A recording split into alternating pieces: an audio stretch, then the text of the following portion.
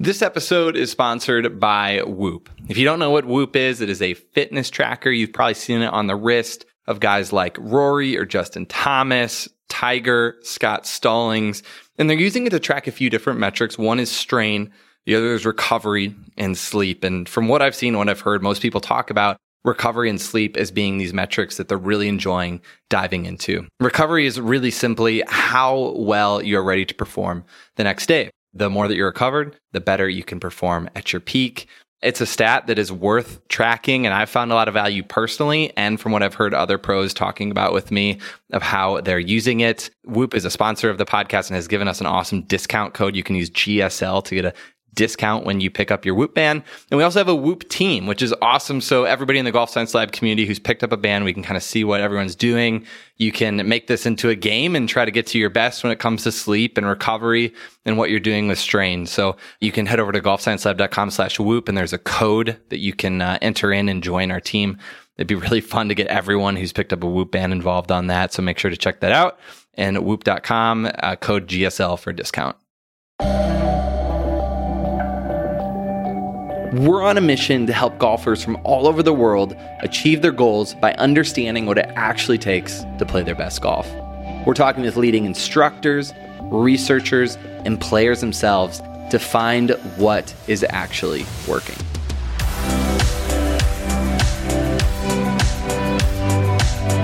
Hey everyone, welcome back to the podcast. Today we are starting 3 days in a row of podcasts. Yes, this is the week for your mental game. We're going to dive in. The first 2 days, we're going to answer some questions. The third day, we're going to chat with a player and our special guest, Dr. Greg Carden. Greg, how's it going? Cordy, it's going well. Looking forward to it. Absolutely. Greg, you're one of my favorite people to chat all things mental game with. And I think one of the reasons is you approach it from such a just simple, not in a bad way, but such a simple, understandable approach. Sure. That no matter who you are, you can understand kind of the method. I don't know if you like that word, but the method and the way that you approach things. Yeah, I think I find that a lot of my work is helping to simplify some concepts that may seem confusing or difficult to pull off. Yeah. And kind of, I guess, maybe to set a little bit of context, the lens that you talk about performance through is the lens of a mindfulness approach, yeah? Correct. Yeah, a little bit less sort of controlling, more of a acceptance or observation type model or method. You'll see that here pretty quickly if you haven't heard Greg on the podcast in the past. Let's dive in. We've got a handful of questions. Today we're tackling questions about kind of the golf swing. We're going to focus on that. Tomorrow we're going to focus a little bit on playing golf. And then third day, kind of more for the competitive golfer a little bit, kind of things you can look at then. So I think we all have a lot of questions about the golf swing and our mental game and our approach toward it.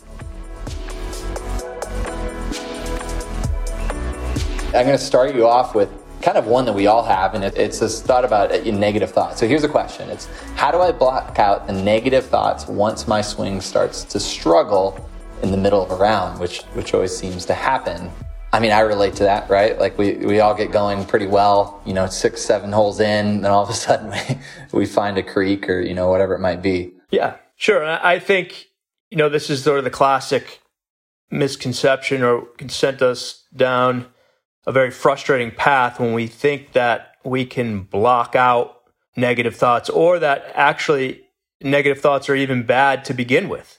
The reason that positive thoughts and positive thinking gets a good reputation when it comes to performance is that when we're having those thoughts, like if you're standing on the first tee and the only thought you have is piping one down the middle, you're going to be engaged with the swing as opposed to the thought. So we don't do anything when we have a positive thought. When we start to have negative thoughts about things we've done in the past or bad things that have happened or what might happen that could be bad, well, now we've placed some of our attention on trying to stop thinking those thoughts, trying to maybe change those thoughts, or judging ourselves for even having those thoughts.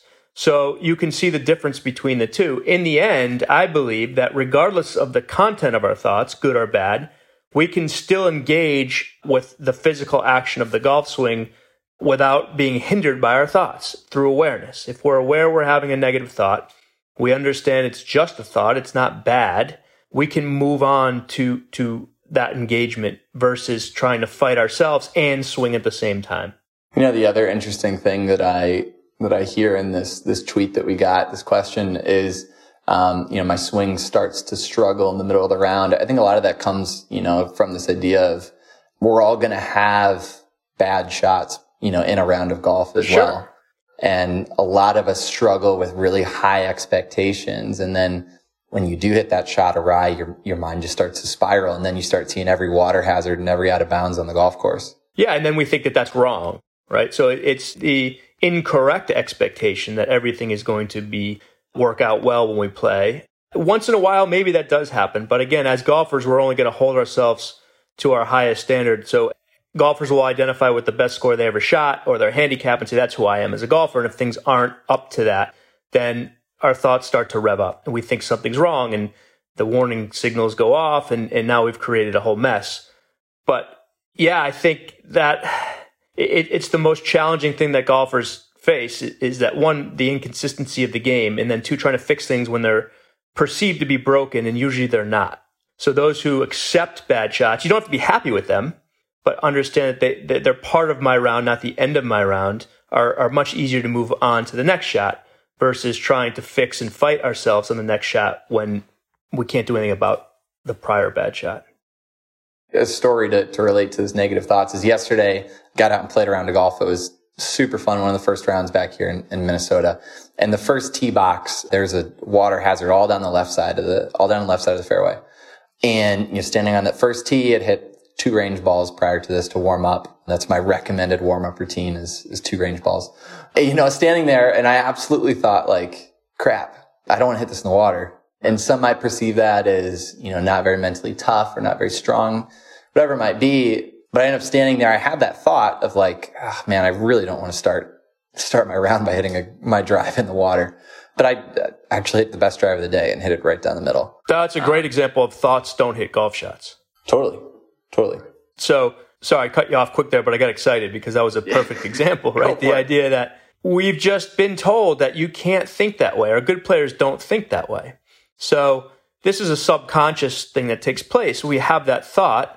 There's a resistance to it, or a judgment of ourselves. Well, good players don't think this way. I just did. I must not be good. I need to do something different. I have to block this out. I have to change that thought, all while trying to hit a golf shot, right? So the idea is that all we're trying to do is create freedom from ourselves, not swing the club well or hit good shots or any of that from a mental perspective. It's only to create an environment where we're free so that we can access the skill that we've worked so hard to develop. And freedom can be taken away from us when we're fighting or resisting ourselves, right? There's no freedom in that. We're filled with tension. So the next time we have one of those thoughts, it's not, what do I do to stop this? It's, let's hit this shot and have this thought.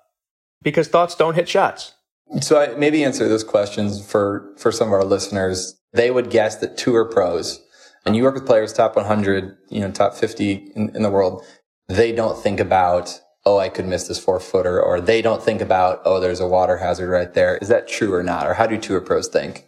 I mean, everyone sort of has those thoughts that occur to them at different times. But I think the idea being the more engaged we are with what we're doing in this moment, the less our thinking is going to register. And so when guys say that when they play well, they feel like they're not thinking at all, that's what that is. It's a total engagement in the moment so that our thoughts no longer really register.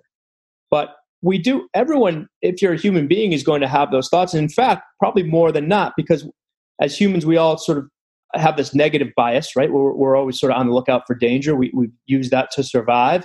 So on the golf course, it's no different. We need to see where the danger is and we have to avoid it. And that's sort of built into our DNA. So there's nothing wrong with thinking those thoughts. And I think that's the important difference there, is that maybe not even pros, just when people are playing well and they have those thoughts, they don't register.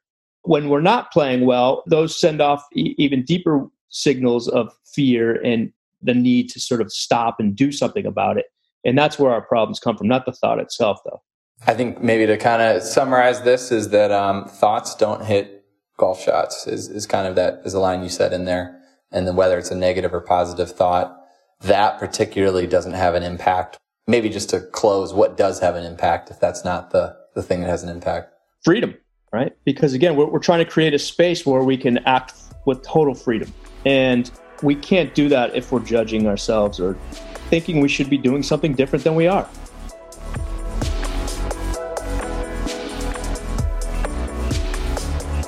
Let us dive into our second question.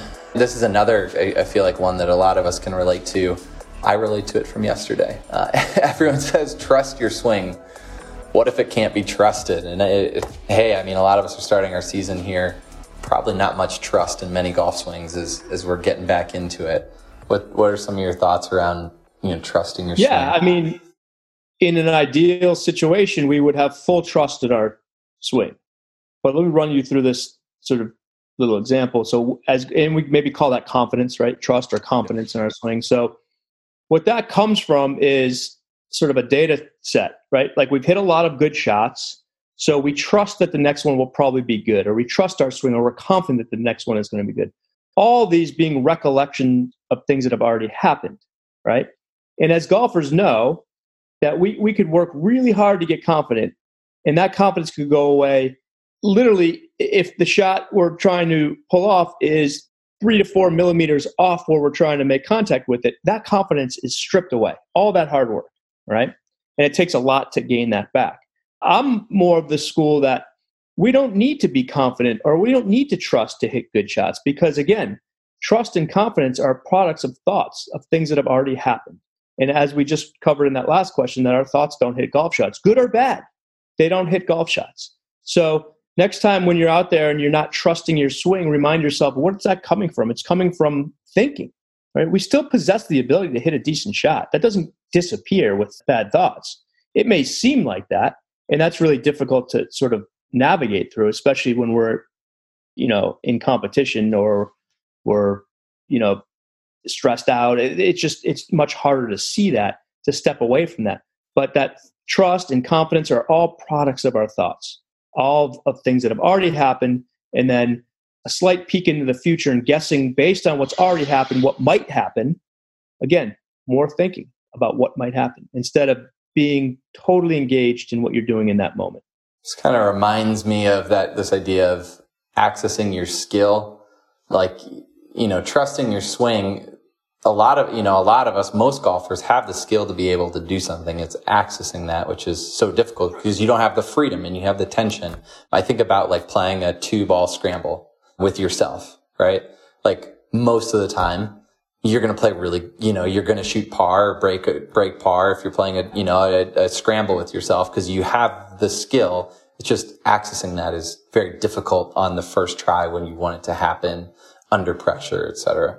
Yeah, so that's it. That mental game, again, it comes down to the skill access. And that comes from creating enough space and freedom so that we can allow that skill to emerge.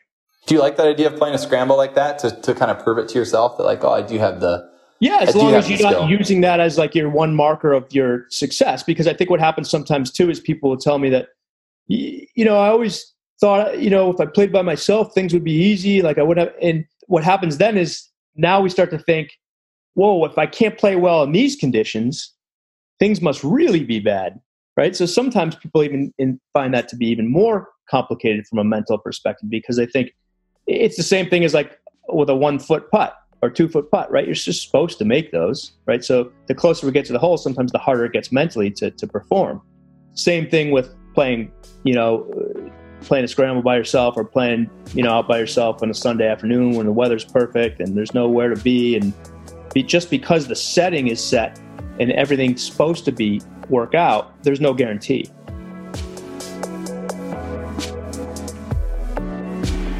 All right, we've got one more question we're going to tackle in today's episode, kind of talking about the swing and the mental game. This one, kind of a swing thought. So this is, follow along here, we got it a little bit. So here we go. I've always played with one mechanical swing key and tried to ride it for 18 holes. Top level players always talk about simply pre-visualizing the shot and the shape only. Am I limiting my ability to get to the next level by thinking of a swing key? And when he says swing key, you could think of that mechanical swing key. Well, the question would be, how are things working out for you so far? I think we really can get ourselves into danger when we aspire to think the way someone else thinks, right? Now, top level players may talk about that. Who knows what's actually really going on, right? A lot of these, visualization, pre-shot routine, and 1 or 2 or 3 swing, whatever it may be, there's a lot of buzz around people having those or using those, I guess, and very easy to latch on those. And when a guy's winning or is playing well and being interviewed, those are the things they say that come to mind. Because when we are playing well, it seems like that's what we're doing. But I think anytime we fall into the trap of trying to think like somebody else, we're creating a resistance to who we are or what works for us. So if this works for you and you are able to create freedom and provide yourself an environment to access your skill by doing what you're doing right now, then keep doing that. But just because someone said it works for them doesn't mean that works for everyone, and especially when it comes to thinking. So I always offer that up to golfers, like play around with, different ideas. And even if you intended to go out to the golf course with 1 swing key, 2, 3, 4, it doesn't necessarily mean that you're going to have that on every shot. And it doesn't mean that you need to have that on every shot. So things are constantly evolving and changing throughout a round of golf as well. This reminds me of this question, Jason Day, when he was doing his eyes closed visualization thing behind the ball, he talked about it a lot, right? It was very prominent. Sure. He was playing well at the time.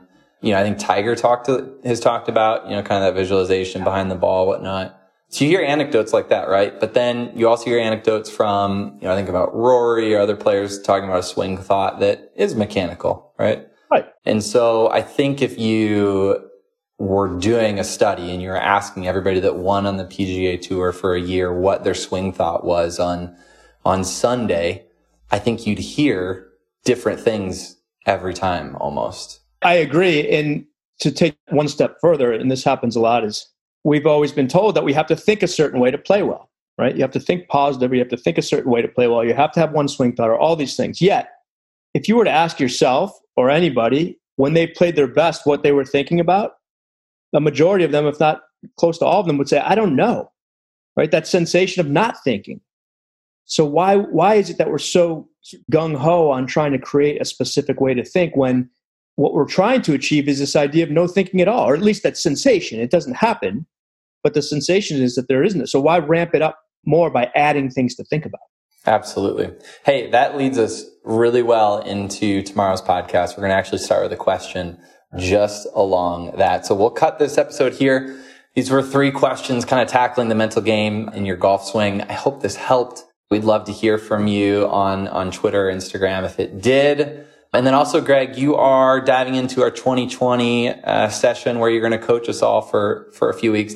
We're going to take people through a course, and then you're going to get on calls with us on a weekly basis and really help set the foundation for a good mental game for golfers and coaches alike. Yeah, I'm super excited about it. I really enjoyed filming that content and hoping that a lot of people get to access that and enjoy some of the things that you and I have talked about often, and hopefully you can apply them to your game as well. Awesome. Yeah, we've taken probably, I think, about 250 people through it over the past couple of years, and would love to take you through this course and kind of understanding Greg's approach as well. It works. I've seen him work with tour players and whatnot, and it's just a really effective strategy toward better performance with your golf game. But we're excited. We'll be back tomorrow. Make sure to join us for that. Greg, we'll see you then.